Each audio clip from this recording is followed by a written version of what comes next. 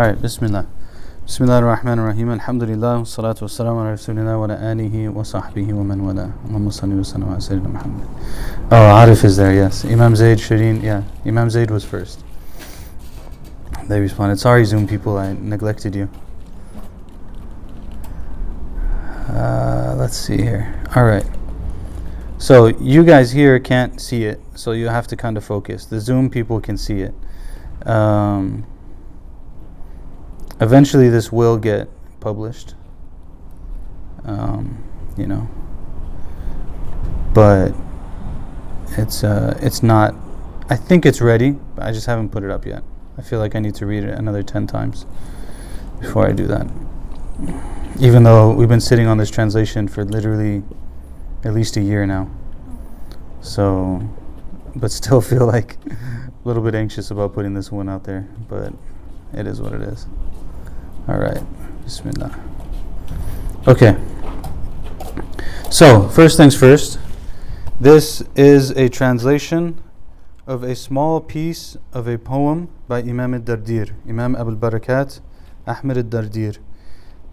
And basically, to take you all back, some of the Zoom people will remember, I think this was the first text that we ever studied in the Majlis, if I'm not mistaken. When we very first started, like end of 2016, early 2017, we were meeting in Uncle Shahid's house, and we used to make a little bit of dhikr, and then we'd have a lesson, and the lesson was from this book, and the book is called Al-Kharidatul Bahiyya, the Illustrious Pearl of Imam al-Dardir. The Kharida is a very famous intro-level Aqidah text. Intro to advanced, depending on which commentary you're reading. But the text itself is intro, and then his commentary would take it to the medium level. And then if you read like the Hashiyah of Imam al-Sawi or Shaykh al-Bakhit al-Muti'i or others, then you would kind of take it to like advanced level. So this is like it's a very foundational text in Aqidah. The end of the Aqidah text, he talks about tasawwuf. We're just going to use the word since we're already falling into the ocean of slander anyways. So the end of the text talks about tasawwuf, and he says what he means by it and so on and so forth. And the reason why he does that is because the amali side of Aqidah is tasawwuf. So the practical side of Aqidah is spirituality, Islamic spirituality. So like, it's one side of the coin is what we believe about God, and the other side of the coin is our experience with God. And so he talks about, he puts it in the end of the text. He talks about things that you already know about, like fear and hope and patience and gratitude and everything that you talk about in these things, right? Tawbah. I think there's like 10 things that he points out. So there's gratitude, there's fear, there's hope, there's tawbah, there's following true teachers, and a number of other things. You can look it up. I think there's a translation out there. In any case, this part that's in this translation that we're going to publish inshallah, and that I had initially put the title of False Shaykhs and True Shaykhs on, but one shaykh, he reached out to me and he told me there's a problem with this, and that is that you made it a dichotomy. So someone could be not a true shaykh, but not a false shaykh too. Like maybe they haven't reached the level of being a true shaykh, but they're still like a good, decent person, and they may not have reached, they're not false. So be careful of the dichotomy. So I changed the title to Imam al-Barakat al-Dardir on the qualities of a true shaykh. So that way it's a little bit more gradiented. So this is his commentary on half of a line of the poem. The line in the poem is where he said, Rahimahullah, وَاتَّبِعْ سَبِيلَ النَّاسِكِينَ الْعُلَمَاءِ, and follow the way of the righteous scholars, basically. It's not a long piece. It might take us a couple of sessions, we'll see. In addition to I did the translation, and we wanted to make it a group Majlis teachers effort. So I did the translation, and Ustad Fuad did the biography of Imam al-Dardir, and my wife wrote a concluding reflections. We call it concluding reflections.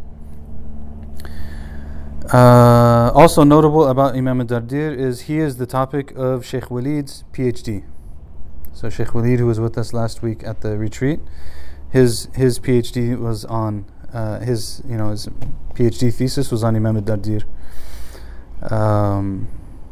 And this was the first text that we taught. Okay, so this is it's like it's a very beloved text to us.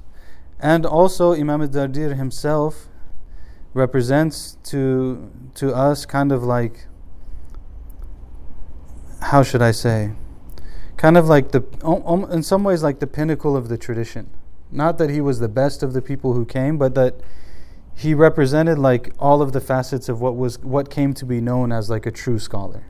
Someone who mastered all of the various disciplines, someone who was well respected amongst the people, someone who was there with the poor and stuff like that, helped the oppressed, someone who was a great spiritual master, someone who was very brave in standing for the truth, and so on. So, and like that really is like the essence of what we say when we say that the scholars are the heirs of the prophets.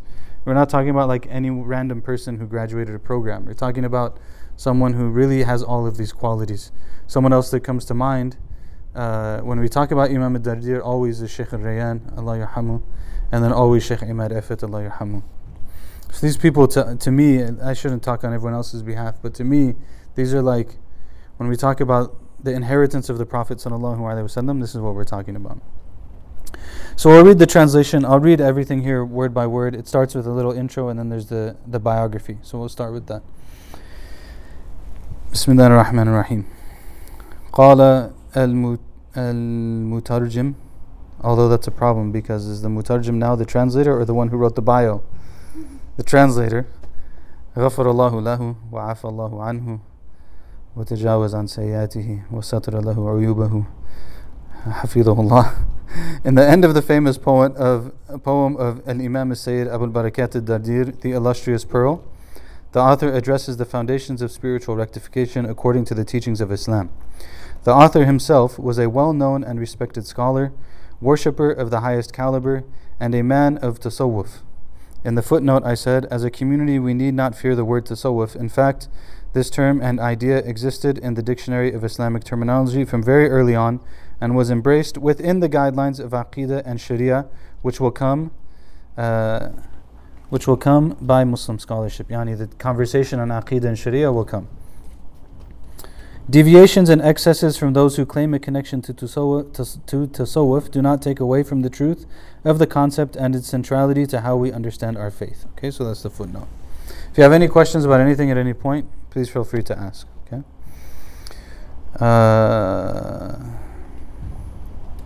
Among the things that he addresses in this section is a commentary on the qualities of a true shaykh. In the footnote it says the shaykh refers here to someone who is able to provide spiritual guidance and rectification for his or her followers, not what we commonly call anyone who has a college level Islamic education. So this is the first issue that we have to address. Okay, when we use the word shaykh, we can mean any number of different things by that, and there are different kinds of shaykhs. There is what they call shaykh al-ta'aleem, and there is shaykh al-tarbiyah. And then there are some who are Shaykh al-Ta'aleem and Tarbiyah. So there's a Shaykh who's a Shaykh of education only, meaning they've mastered a certain sort of educational curriculum and they're able to convey those teachings. Okay? And that's the Shaykh of Ta'aleem. It's the Shaykh of education. The Shaykh of Tarbiyah is different. The Shaykh of Tarbiyah is the one who has also mastered those things, but they have a specialized knowledge that helps the person in their journey to Allah. They're able to take the person and help them in their journey to Allah. That's their role. And this is actually one of the roles of the Prophet ﷺ, as mentioned in the Quran. Right? I remember, I used to, before this concept clicked in my head, I used to read the verse and I used to feel like there's something missing from our commentary on this verse. Okay? Because the verse says, هو الذي بعث في الأميين رسولا منهم يتلو عليهم آياته ويزكيهم ويعلمهم الكتاب والحكمة وإن كانوا من قبل لفي ضلال مبين. Okay, I'll translate it right now. Welcome. Feel free, feel comfortable, sit wherever you like, get something to eat, something to drink, no worries. So the verse, it says that God is the one who sent to the people a messenger from among themselves, And this messenger reads to them or recites to them his verses, God's verses, the Quran, and yuzakkihim, and purifies them, and teaches them the book and wisdom, the Sunnah, even though before that they were in error. Okay, so what is one of the roles specifically mentioned of the Prophet sallallahu alaihi wasallam here? Is that he purifies the people. It's a very interesting description, right? Like we always talk about it like, tazkiyah is part of the religion, spiritual purification, rectification is part of the religion, so on and so forth. But it's not just saying that. Like, it's saying that the Prophet actually did this to them. He actually helped the people to become closer to Allah, to take care of their diseases and their sicknesses and stuff. He helped them to deal with that. Sallallahu alaihi wasallam. So, this is one of the descriptions. So why am I saying all of this? Because when we're talking about here, like, we have to distinguish between these two. There is someone who can teach you some material, and there's someone that can guide you in life. They're not always the same person. Sometimes they're the same person, sometimes they're not the same person. Sometimes the person who is very well educated will end up in the position of giving that life guidance to everyone.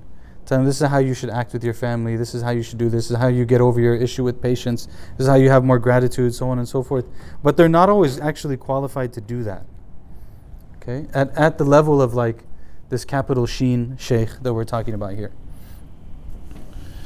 Alright, so this is this is for the American Muslim community, this is very murky water that we're in right now. So like I said, if you have any questions, feel free to ask them. We might have to put some of them to the end, but I'm trying to take it step by step so that you can follow, everyone can be on the same page, inshallah. And I've touched on this before, like the idea, it gets really muddled. So like anyone who's the imam, because we love people, we respect them, we appreciate them, whatever. So I'll take anything to them. They were like, I have this problem, like I can't figure out how to do such and such, and then maybe they're not able to do that. Like we're giving them a position that maybe they don't have. And there's a gradient. Like I said in the beginning, there's a gradient. Just because they don't have like the level of the true shaykh doesn't mean they don't have anything. And then there's also the ones that are just, we'll get to that too. There's much conversation in the American Muslim community around the idea of fake shaykhs and cases of spiritual abuse. As such, we felt that this small section may be valuable for those who understand the need for spiritual mentorship, but also recognize the very real potential dangers in such a relationship. Okay, so this point, I've made it before as well. Anytime, this is not specific to a religious teacher, okay? Anytime that we're close to someone, we're now in a position where they can hurt us at some level. Okay? It's a little bit scary if you think about it, but if we're close to someone, we're necessarily in a position where they can hurt us. The question is, have I put that trust in the right place? Okay? So hopefully in our relationships, like with our children, with our parents, with our spouses, ideally, those are relationships that lend to the possibility of great hurt, but don't end up doing that. They end up being relationships that, because of that potentiality, they also are relationships of great benefit. Because there's a level of vulnerability that's necessary there. Okay? It's like, I always mention the line from Common, the famous American poet, Common, from Chicago, who said, I want to be the one that makes you the happiest and hurts you the most. And it's a song about love. Is he actually saying that he wants to be the one that hurts the girl the most or the woman the most? No. But he's saying that necessarily what comes along with making you the one that makes you the happiest is necessarily comes along with that the possibility that I'm also the one who can hurt you the most. Okay? So this is a general idea. Now you take this and say, what is the most important thing? Theoretically, what is the most important thing in our life? Is our relationship with God. This, the very potential danger of this is that I'm going to someone and I'm believing that this person is going to help me in my relationship with God. It's a very vulnerable position, right? So I have to be smart about the way that I do that. I have to think about it. I don't just it doesn't have to be all or nothing. You don't have to throw everything in. You don't have to leave all cautiousness and so on and so forth. And it'll come up as we continue. The entirety of the relevant section is the author's commentary on half a line of his poem, wherein he said, Rahimahullah ta'ala wa nafanallahu iyahu bi'ulumihi fi darain, Amin, wattabi' sabil al-nasikin al-ulama, and follow the way of the nasikin, the ulama, which we'll get to when we get to it. What makes this section so relevant and interesting is that the author was someone who was speaking from within the tradition of tasawwuf and understood the importance of a real shaykh. In fact, he was basically unanimously agreed upon by the great people of knowledge and piety of his time to have been one. At the same time, his comments on the topic are coming within a work that he wrote on Islamic theology, which will later become a standard primer for studying the topic in schools such as Al-Azhar. So we cannot say that he did not understand Aqeedah. This is a common thing that comes up when we talk about Tasawwuf, right? Someone will say, oh, these people who talk about Tasawwuf, they just say these things because they don't know anything about their Aqeedah is wrong. They don't know anything about Allah, right? He literally wrote the textbook on Aqeedah, right? Like this is coming in the textbook on Aqeedah. It's in the end of the same textbook, right? Which is a common refrain against those scholars who engage in this field of exploration. He was also a great scholar and commentator in the Maliki madhab, authoring works there that would become standard textbooks for the study of the school. His comments give us insight into the development of Islamic thought, its main areas of study, and how to approach the important question that is at the center of this selection. Preceding the translation is a biography of the Imam authored by Ustad Fuad al-Gawhari, Hafidhullah. After the selection, there is a reflective essay written on the topic by Shaykh Muslim al-Permal, Hafidhullah. May Allah grant us tawfiq and give us good in all affairs. Ameen. Biography. Now, as a side note, biographies are really important. I think that like a lot of, for example, like, I don't know if this is a good example, but bear with me for a second. There's a reason, like there's a lot of critique sometimes around hadith. Can we trust hadith? Can we not trust hadith? Is it reliable? Is it not reliable? A lot of shade thrown on hadith, so on and so forth. And there are valid reasons in some cases to say that and to ask those questions and to say like, okay, so what is going on here? Is this really all trustworthy and so on and so forth? Those are reasonable questions. But we would ask the question with a different tone if we knew the biographies of the people who did this work. Like if we just knew who al-Bukhari was and who Muslim was and Nasa'i and Abu Dawud and Tirmidhi and Ibn Majah, and we read their lives and we understand what they did and what went into their work, it's not that we don't ask the same question. We might ask the same question. We're just going to ask it a little bit differently. Like, okay, I recognize that this person literally spent his entire life, from his childhood to his old age, traveling everywhere and memorizing everything he get his hands on and asking questions and debating and critiquing. And he was really much closer to the time of the Prophet ﷺ and so on and so forth. Like, at least we understand what we're dealing with, okay? And there's a lot of important questions that should be asked. If one is going to study, one is going to learn, one is going to try to engage with this religion in the time and place that we live in, there are important questions to be asked. But when we know a little bit about the biographies of people, then at least we can do it with a little bit of adab. And you see this in community too, right? Like if you think about, sometimes you might disagree with someone.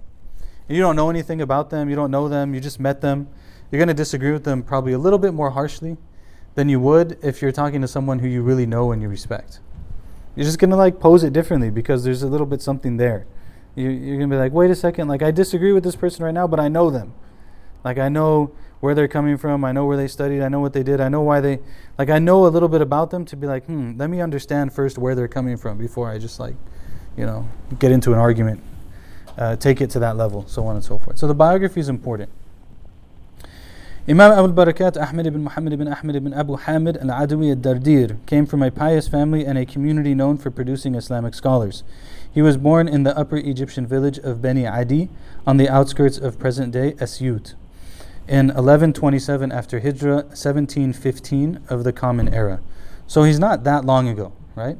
He was born about 300 years ago. It's not that long ago. And it's a long time ago in the framework of American history. It's not a long time ago in the framework of Islamic history, right? Like 300 years is actually pretty recent. By American history, I mean the history of the United States of America, not the lands that are wherein the United States of America occupied. I think that's an accurate term. 1715 CE. The village of Bani Adi received its illustrious name after the Banu Adi tribe of the Quraysh who settled there. Thus, al-Dardir's noble lineage returns to the second caliph of Islam, Amir al-Mu'mineen Umar ibn Khattab radiyallahu anhu.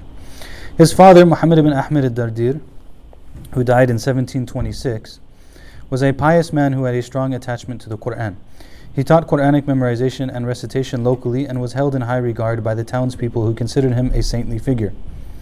Al-Dardir recounts numerous saintly miracles seen not only by his immediate family, but often by the locals regarding his father. So here's another example of the agitation of our community when it comes to ideas and concepts and things. Like when you say the word saint, oftentimes in the Muslim community, people start to get anxious. Why? We don't need to understand and posit our entire existence as in contrast to someone else. This is what it comes down to. A lot of how we've understood Islam in America is it's not we're not the West, which is just complete nonsense in the first place. There's no reason to do that in the first place. We're oh no, they're not acting very Muslim, they're acting really Western. What exactly does that mean? If you're a Muslim who's been born and raised in the West, you should be acting Western. That's where you're from. That's not a sign of religiosity. Sometimes people are well, I don't do that because I don't know. How can you wear a tie? Doesn't a tie look like a cross or something? What are you saying? It's just it's a tie. People wear ties. You have a wedding ring on your finger. Isn't that what the non-Muslims do? Okay, what does that have to do with anything? You can wear a wedding ring on your finger. The same thing we do when it comes to this whole. We've posited a lot of how we understand Islam in America as we're not the Catholics. We don't have the hierarchy that the Catholics have. We don't have the saints. We don't have all of these things. It's it's a Protestant Islam, which is. It's actually if you look at it, there's modern movements in Islam that are very Protestant in their nature. They're very get rid of all of the tradition, get rid of all the saints, get rid of all of these things. But if we say saint, we just mean a wali. And the idea of a wali or the awliya is part of our aqidah actually. It's in Imam al-Tahawi's. Someone was asking me earlier about the aqidah tahawiyya. The aqidah of Imam al-Tahawi, he mentions it in there, that we believe in the miracles of the saints. So this is actually everyone agreed on this. It's not a matter of dispute that there's people who are close to God, and by way of their closeness to God, God made miraculous things happen on their hands. That's not an issue. We do believe in miracles. They're in the Quran too, right? They might be hard for us. We went over this recently when we talked about Isra and Mi'raj in the Burda, right? It may be hard for us as modern people to work through this a little bit, but we believe in it. Okay? So anyways, he's a saintly figure.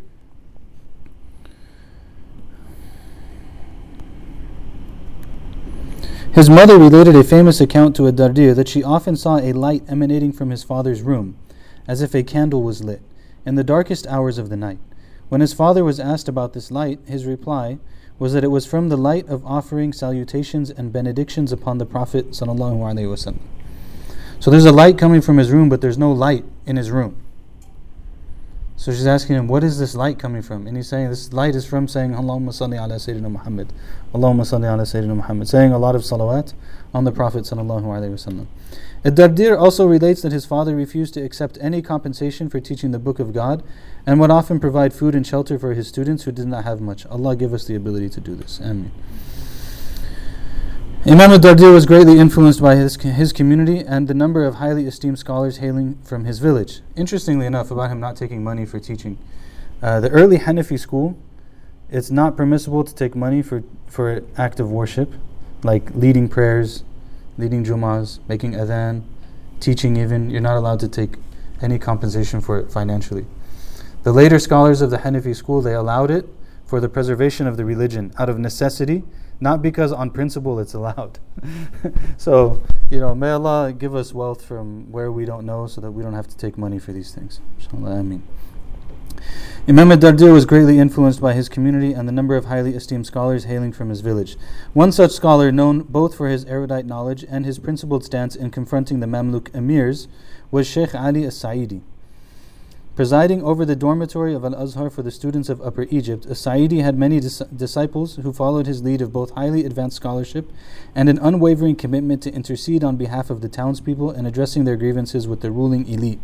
This high regard for both principled social engagement and scholarly pursuit became a hallmark of the scholars of Upper Egypt. So it wasn't what's amazing about this model is that these are extremely scholarly people who are not ivory tower scholarly people, which sometimes you do find, right? We shouldn't make assumptions, but sometimes you do find that. There were people who and kind of like by the way Al-Azhar is, if you stay in that area, it's difficult to be kind of ivory tower. You could go there and just teach and leave, and you could still be ivory tower. But if you're going to actually be in Al-Azhar and Darb al-Ahmar and Hussein and all these areas, inevitably you have to deal with the people at some level, because it's a very Sha'bi area, which I feel like there's no good translation for the word Sha'bi. Is there any good translation for the word Sha'bi, the Masriyin, or any Arabic speakers? I feel like anytime I try to find a word, it's not the right word. It doesn't do exactly what you need it to do. But it's like you're with the people. You're with the people. It has a social element to it. Anyways. Huh?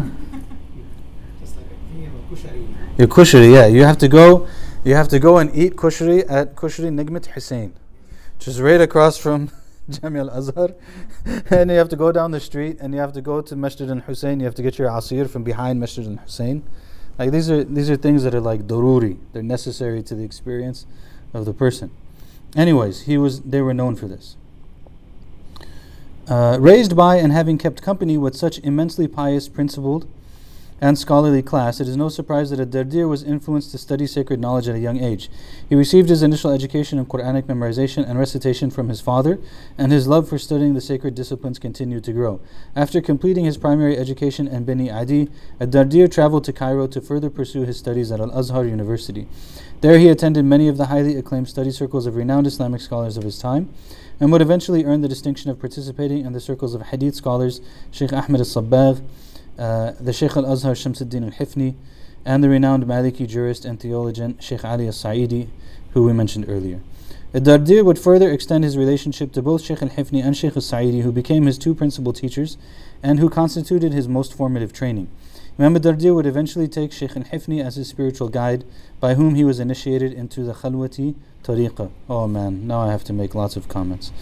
He likewise studied extensively with Shaykh Ali al-Sa'idi, who regarded Imam al-Dardir as his greatest pupil. Both scholars would eventually pass their respective rank onto Imam al-Dardir, making him Mufti of the Maliki school, rector of the residence hall college for the students from Upper Egypt, and one of Shaykh al-Hifni's most notable spiritual successors, Khulafa. Okay, there's a lot to unpack here.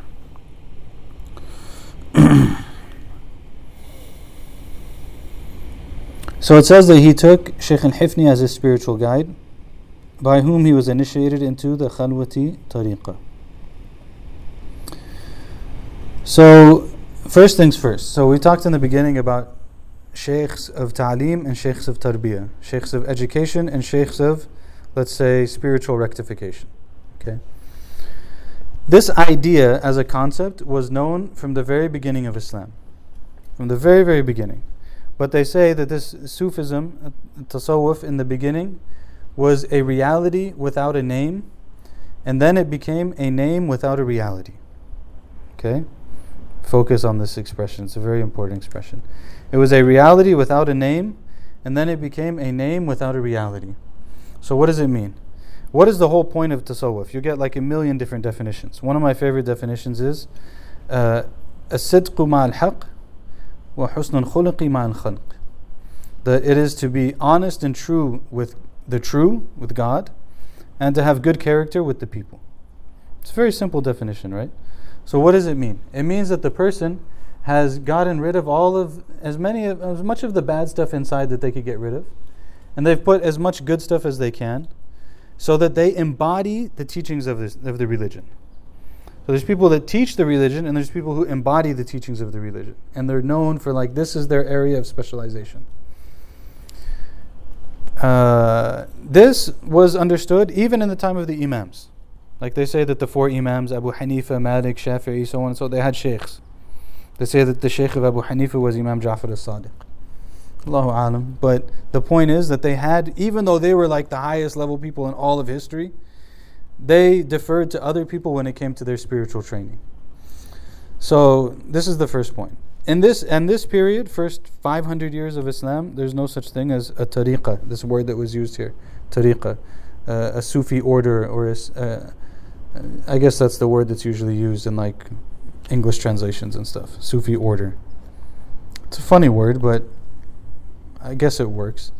Tariqah literally means a path, like it's the way that you take. So, but in the first 500 years, there's no concept like this. There's an understanding that there's people who you can take that from, and then there's people that you take other things from. Again, like there's people you learn theology from, there's people you learn fiqh from, there's people you learn tasawwuf from, there's people you learn hadith from, there's people you learn Quran from. Every field has its specialist, and you go to the specialist in that field, but there's no tariqah, like this formal kind of like, this is our path and it has these followers and so on and so forth. It's more like a student-teacher relationship. It becomes more formalized in the time of Shaykh Abdul Qadir al-Jilani. Shaykh Abdul Qadir al-Jilani is a contemporary of Imam al-Ghazali. Actually, the year that Imam al-Ghazali left Baghdad and went on his like spiritual journey, you could say, is the year that Shaykh Abdul Qadir al-Jilani entered Baghdad. He's from Jilan, which is off which sea? I want to say the Caspian. And at 18, he went to Baghdad to study more. Like he studied in his town. Generally, people do that. They study in their town, then eventually they go to the bigger city. They study more. So he left Jilan and he went to Baghdad.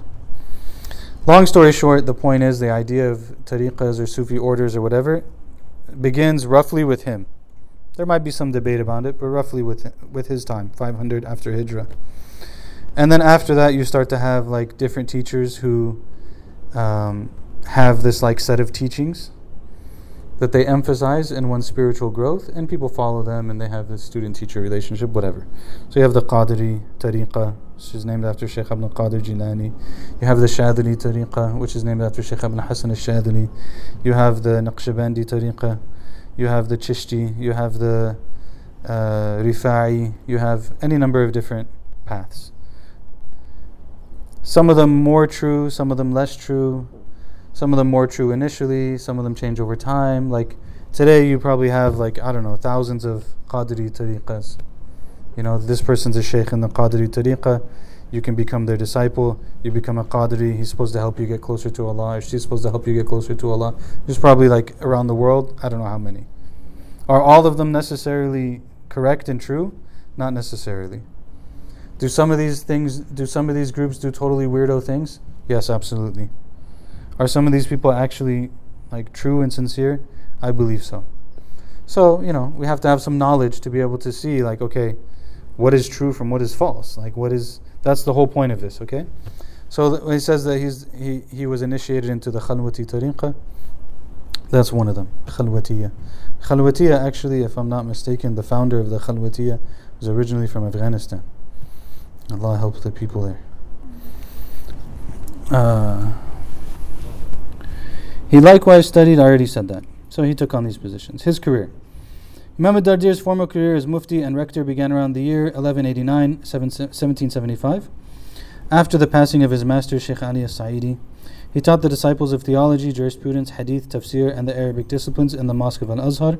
A close friend and student of Imam al-Dardir, the Indian polymath Murtada al-Zabidi, wrote a biographical entry for al-Dardir describing him, amongst other things, as unequaled in his time in the rational and transmitted disciplines.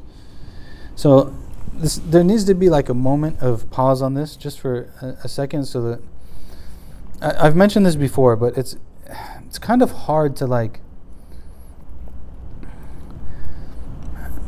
this was a time when Al-Azhar was still strong.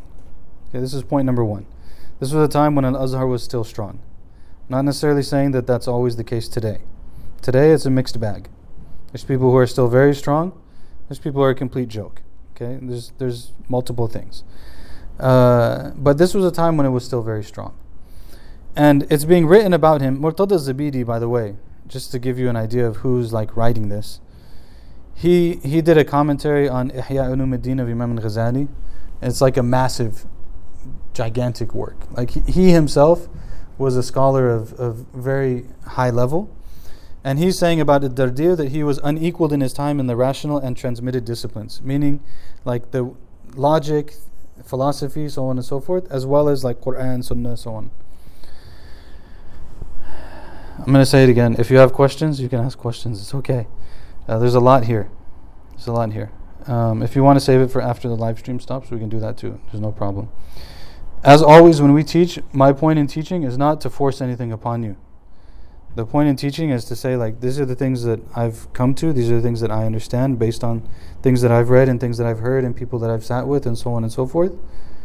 And like, it's a free country. Like, it really is a free country. Like, alhamdulillah, you can agree, you can disagree, you can want to do it, you can not do it. Like, it's like, you know, like everyone has their own. Every person has to make that choice for themselves, right? Like, la taziru waziratun wizra ukhra. No one's going to carry someone else's burden in the day of judgment in front of Allah. No one's going to carry your burden for you. No one's going to carry my burden for me. If I didn't believe that these things were true at some level, I wouldn't teach them. And I definitely wouldn't live stream them and risk my reputation and being blacklisted in the community for teaching this. I hope you guys understand that. This is very dangerous, actually. What I'm doing right now is very likely to lead to some level of backlash, whether or not it gets to me in the end. Bas hasbunallah wa ni'mal wakeel. At some point you're like, this is our tradition. Shitta wa bait. Like, you can disagree, but you can't negate its existence. In addition to his scholarly role, al-Dardir was also taken by many as a spiritual guide and is regarded as a reviver of the Khalwati order by some. Imam al-Dardir eventually would go on to establish a sub-order within the Tariqah and his own Zawiyah, funded by the Sultan of Morocco, Muhammad III, after being astonished at the astute character and generosity of al-Dardir with the Sultan's son. So what happened with this, the story's not here. What happened with this is that there was a Sultan of Morocco. He used to, this in itself is actually a really interesting point. Think about this. The Sultan of Morocco, every year, would send chunks of money to Cairo to support Al-Azhar and the institutions around Al-Azhar and the scholars of Al-Azhar. Okay? He's the Sultan of Morocco. You know, like, why would he do that? He would do it for the same reason that some random person in Southern California who's a multimillionaire would send $1 million as a gift to Harvard. Because it's Harvard, we have to support Harvard. Like, this is our bastion of learning, right? So he's the Sultan of Morocco. He sent money every year to the people in Cairo. And so what happened was his son went for Hajj. The Sultan's son went for Hajj. So he passes through Egypt. He goes to Arabia. He makes his Hajj. He comes back to Cairo. Everyone would stop on Cairo on their trip if they're passed that way. So he would stop. He stopped in Cairo afterwards. He ran out of money. Okay, so now you have the son of the Sultan who's in Cairo and ran out of money, and this became like, it came to Imam al-Dardir, and Imam al-Dardir was like, this is crazy. His father sends us money every single year for us to, like, this child, the kid, not the kid, but this young man has more right to the money than I do. So he took the money that the Sultan would give him and he gave it to the son, and the son was fine and he went back to Morocco, and like, you know, alhamdulillah. When the Sultan heard about it, he was like, wow. And he sent the next year 10 times the amount that he would normally send to people like Imam al-Dardir. He sent to Imam al-Dardir 10 times the amount. So he got the money and he was like, alhamdulillah. He went and he made Hajj. And then when he came back, he started this, he made his Zawiyah, his little like space. Yeah. What year was that? This is, this Sultan of Morocco died in 1790. So, Allahu Alam, sometime between... he became the rector of the college in 1775, so probably somewhere in that period. But that's the story they say behind it. A notable aspect to al-Dardir's spiritual path and revival was that it brought together both scholars and students of sacred knowledge and the laity. His concern for the common man in his society was evident in his writings, which were always tiered to include material that could be easily read and understood by all the Muslims in his society. So like I said, if you take the original text of the Kharida, you could understand it with like a little bit of help. And if you take his commentary on it, now you have to like actually be a student of knowledge. But a regular person could understand the first level of it. So he would tier things like this. And also he has the other one that Ustad Fuad taught. What is it? The Creed of Oneness, Al-Aqidah Tawheediyah. The Creed of Oneness. He taught it. It's in the Majlis YouTube thing. Evident in his writings. Imam al-Dardir also followed in the footsteps of his predecessors Shaykh al-Sa'idi and Shaykh al-Hifni, who commanded the respect and admiration of the ruling class and were not shy in publicly rebuking their injustices and unethical behavior.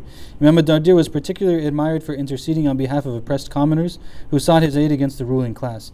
In fact, there are numerous accounts in al-Dardir's own works that offer social and political commentary aimed to push back on the injustices of the ruling class. This can also be seen in the famous historical chronicles of Abdurrahman al-Jabarti.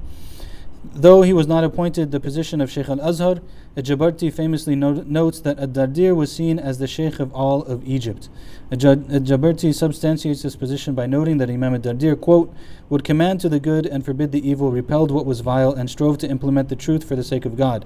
He did not fear blame or criticism, and he valiantly strove in his pursuit of good.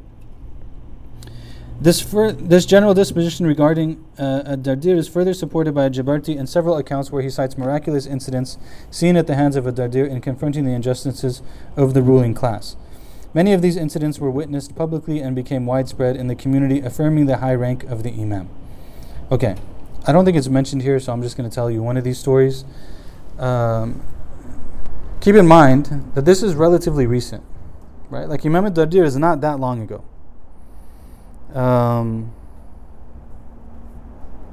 Trying to think of so al-Bajuri, he knew he was a contemporary of al-Dardir, and between me and Imam al-Bajuri is probably, I think, 3 people. I might be mistaken, but just to give you it's not that many people between us and him. So when you say there were miracles that were seen by masses of people, these are miracles that were seen by masses of people and told to masses of people, and it's only 4 or 5 generations, and you'll get there. 6 generations maybe. Some of these people that are between us and him were very old, so one of the stories is that when there was a new ruler, I forget which one it was, and this ruler, so Imam al-Dardir, he was very famous that he wouldn't eat from anything that was doubtful. So if he had any reason to believe that the food that he was going to eat had any possibility of not being halal, for any reason, he wouldn't touch it. And he was known for this. And basically the ruler found out that Imam al-Dardir didn't want to eat his food because he believed that this ruler had basically stolen land and properties and stuff like that. So anything that he serves to people has some amount of impropriety in it, because he's stolen a lot of money from people. Okay, so what does he do? What does this ruler do? These people were corrupt. The ruler, he calls this big gathering and he invites Imam al-Dardir. He says, you have to come have this meal with me, with all of my people and the ruling class, basically. And he's basically no, I'm not going to do it. So then what he does is he calls an invitation. I'm paraphrasing this story, bear with me if there's 1 or 2 pieces that are not exact. You'll get the idea. He calls a bigger group of people and he invites all of this, not as senior scholars, students of knowledge, not as senior people, so on. Because for them, if they don't answer the invitation, he'll actually kill them or torture them or prison them or do something else, right? He can't do it to Imam al-Dardir because he's too big. But these other people, he can do it to them. So at first, and he invites him as well. He's now what are you going to do, And so the sheikh now has to accept the invitation because he doesn't want all the students to get harmed, right? So now he comes to the invitation and the ruler's okay, you sit next to me, and he puts the food out, and the food comes out and everyone starts eating and stuff, and he doesn't eat.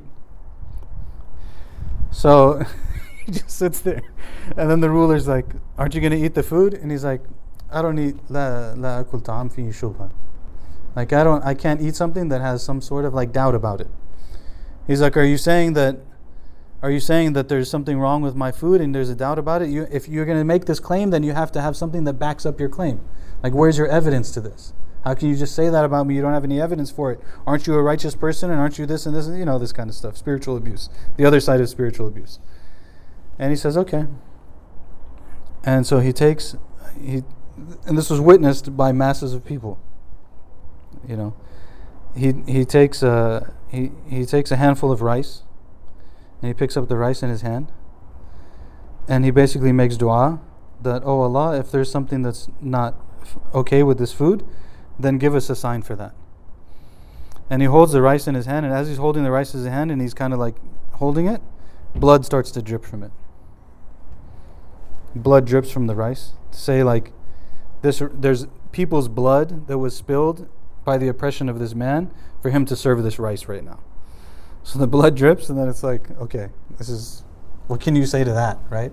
All these people witnessed it now, so on and so forth. So this is one of the miracles about Imam al-Dardir. There's many of them that are narrated. Allahu A'lam. You don't have to.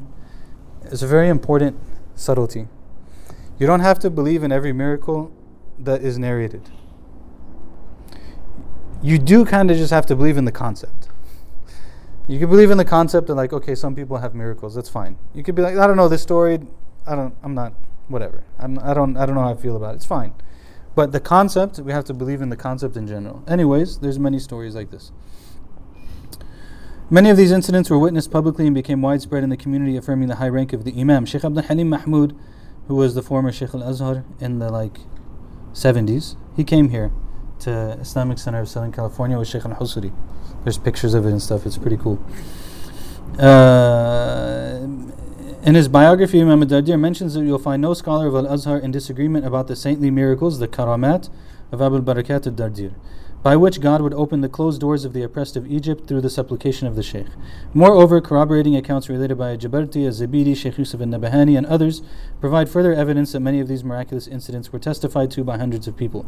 Shaykh al-Nabahani highlights this point in a section of his compendium on saintly miracles, Jami' Karamat and Awliya, describing al-Dardir as the son of experiential knowledge, the Gnostic of his era, and the object of consensus for all Muslims from all the different schools of thought as to his high rank, sainthood, wilaya, spiritual guidance, and overall benefit in every Muslim land. It's high praise. Okay. Nabahani, Ahl Beirut. You guys know Nabahani? Nabahani is buried in Beirut. Shaykh Yusuf al-Nabahani. When I went to Beirut, we on the way to the airport, we visited him. I have no idea where it is. Somehow someone knew, and the taxi driver stumbled us there, and alhamdulillah, we found it. His written works. Imam al-Dardir wrote on a number of different religious disciplines, including Quranic exegesis, dialectic theology, jurisprudence, tasawwuf, prophetic biography, rhetoric, and a beautiful array of poems. The bulk of the work that he is most well known for, and to which the foundation of traditional Islamic studies in the contemporary period still relies heavily on, are within the three core disciplines of jurisprudence, theology, and tasawwuf. Among his major works are the following. When it's published, you can read that. And we're in the end of the biography now. His death and legacy. Although Imam al-Dardir was engaged in many of the intellectual pursuits of his time and advanced to the highest levels of erudition, his main focus was always fundamentally a spiritual pursuit, as he so eloquently recalls of his own spiritual teacher, Shaykh al-Hifni. So this is interesting. And there's a typo here. I have to fix that. The magnificent Imam. So now Shaykh al-Dardir is talking about his Shaykh.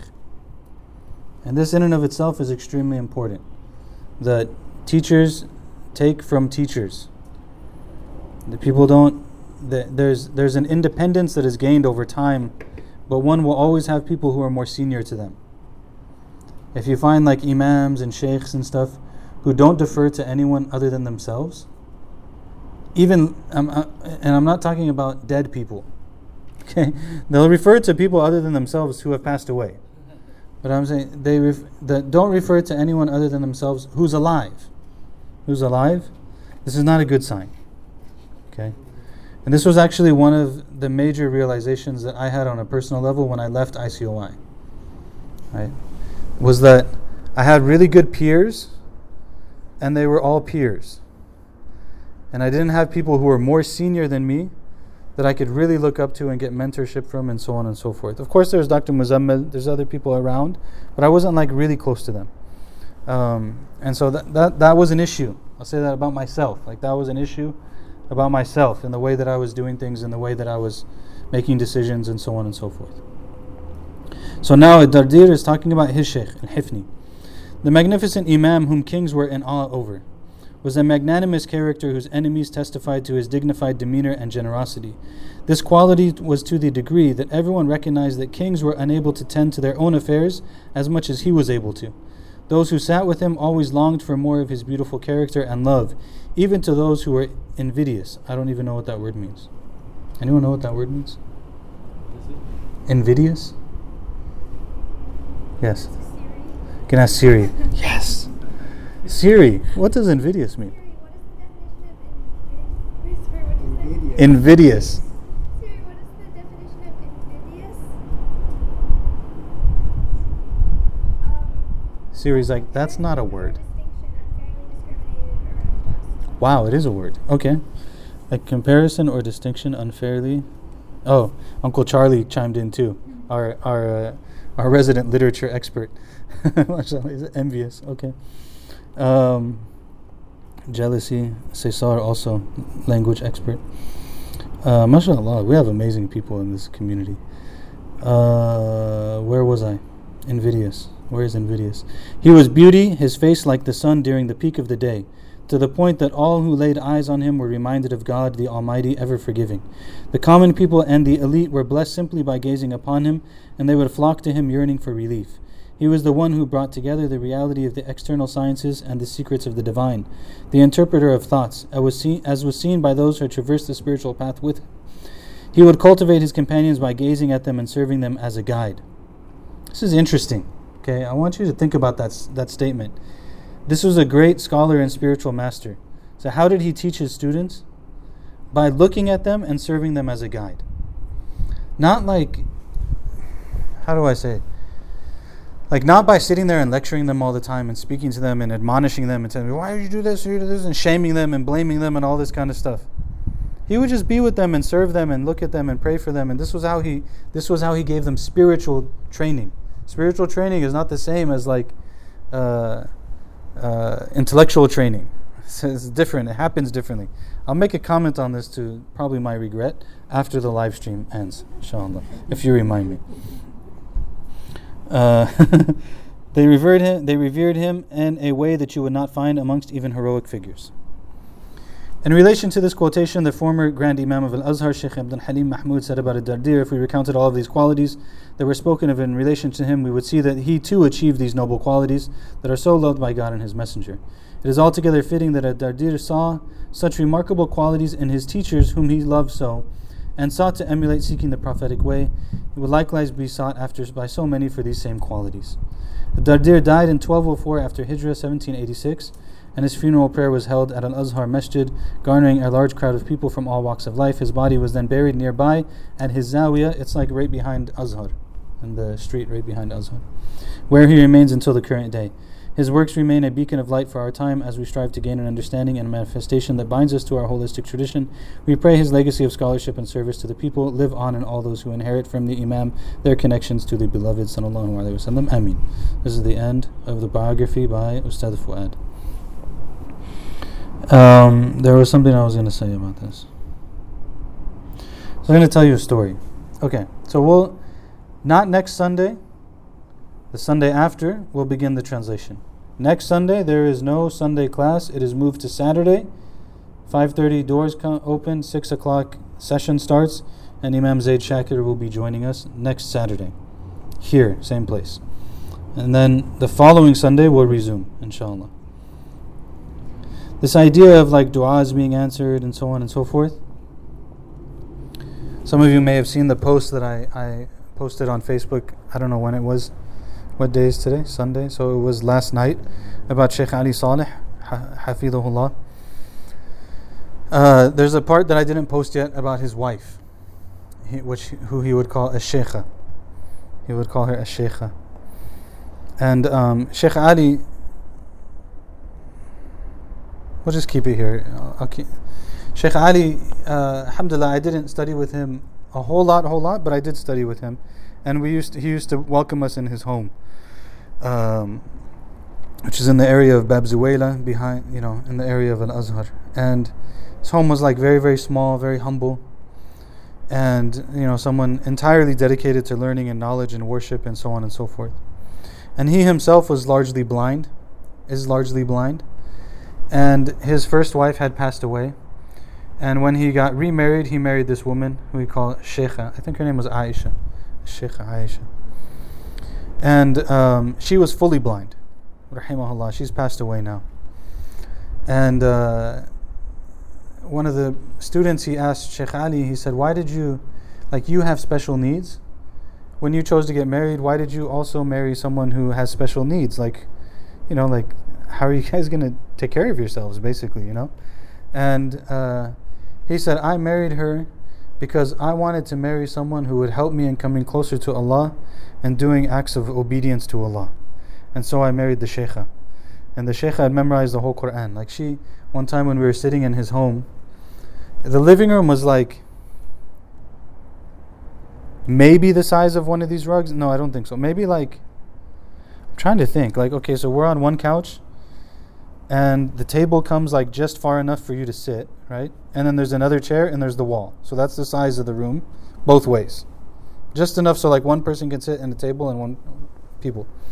We're sitting in the room one time, and we're reading with him, and his wife came home.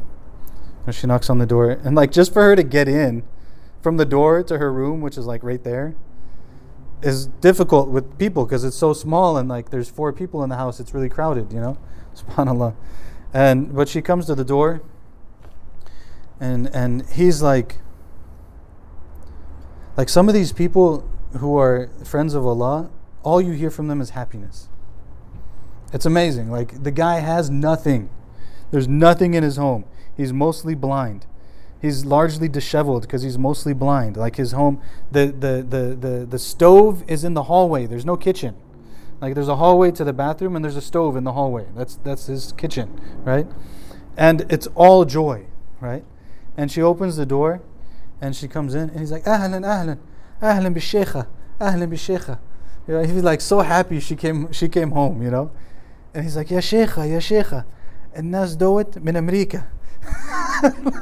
He's like, Shaykha, these students, they're from America. ادعي لهم شيخة, ادعي لهم.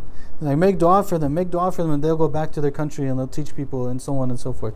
And then she's making dua, and she's trying to get to the room, and he's يفتخر بها. So beautiful. He's honored by her, So he's like, he tells her, الشيخة تحفظ القرآن على ظهر القلب. الشيخة تحفظ القرآن على ظهر القلب. He's like, the Shaykha, she's memorized the whole Quran. She's fully blind. And the room is so close that she goes in her room and she's sitting there, and we're reading Tafsir al-Jalalain for IOK students. We're reading Tafsir al-Jalalain. And while we're reading Tafsir al-Jalalain, if there's a mistake in the ayah or something, she corrects it from her room.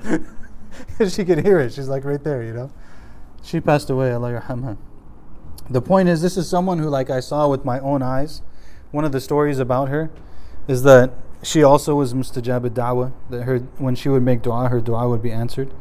And that one time one of her neighbors, their son went missing. After they're panicking and they're trying to figure out what to do and whatever, and then they're like, we're going to go see the Shaykha. So they go to the Shaykha and they're like, our son is missing, can you please make dua that he comes home and he's safe, and so on and so forth. So she makes dua, and she's like, don't worry, your son is coming home today. And by the end of the day, his son had come home. And subhanAllah, there's people like this. The problem is, we've seen so many people who pretend like they're like that we stop believing that people like that actually exist. And the people who are actually like that, they're never going to pretend that they're like that. They're never going to make any claim. They're never going to, there's no way that when they came to her, she was like, oh, it's a good thing you came to me because, mashallah, my dua is answered, and now I'm going to make dua and your son is going to return. Never, right? It's never going to be that way. Another story they said about her was that she, although, like I mentioned, they were extremely poor themselves, right? And the Shaykh was so generous, he would invite us, charge us some outrageously cheap amount of money, for like a 2-hour class, and then he gets so excited he teaches for like 4 hours. Like in the middle of the night, and he's just going, and like he's super excited. So she would give charity to these people that she knew that were in need, give them food and stuff like that. So one time she gave the food to someone and told them to give it to the people who need it. And the person came back and she said, "Did you give it to them?" And they said, "Yes." And she said, "Did they eat it?" And they said, "Yes." And she said, "Yeah, I know." And she said, "Okay, because I can taste it in my own mouth." Like she gave it to the poor, and she said, I could taste it in my own mouth that they ate it. Subhanallah. Radiallahu anhum. So this was all to say that some of these stories about Imam al-Dardir, they're there, and may Allah be pleased with him.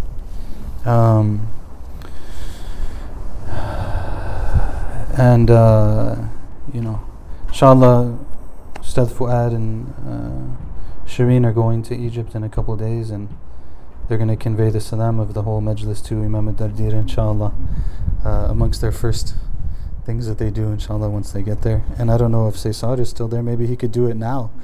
He might be able to go pray Fajr there and give our salam if he's still in Hussein. So, radiallahu anhum, sallallahu wa sallam ala Sayyidina Muhammad wa ala alihi wa sahbihi wa sallam. Stop the live stream, stop the recording.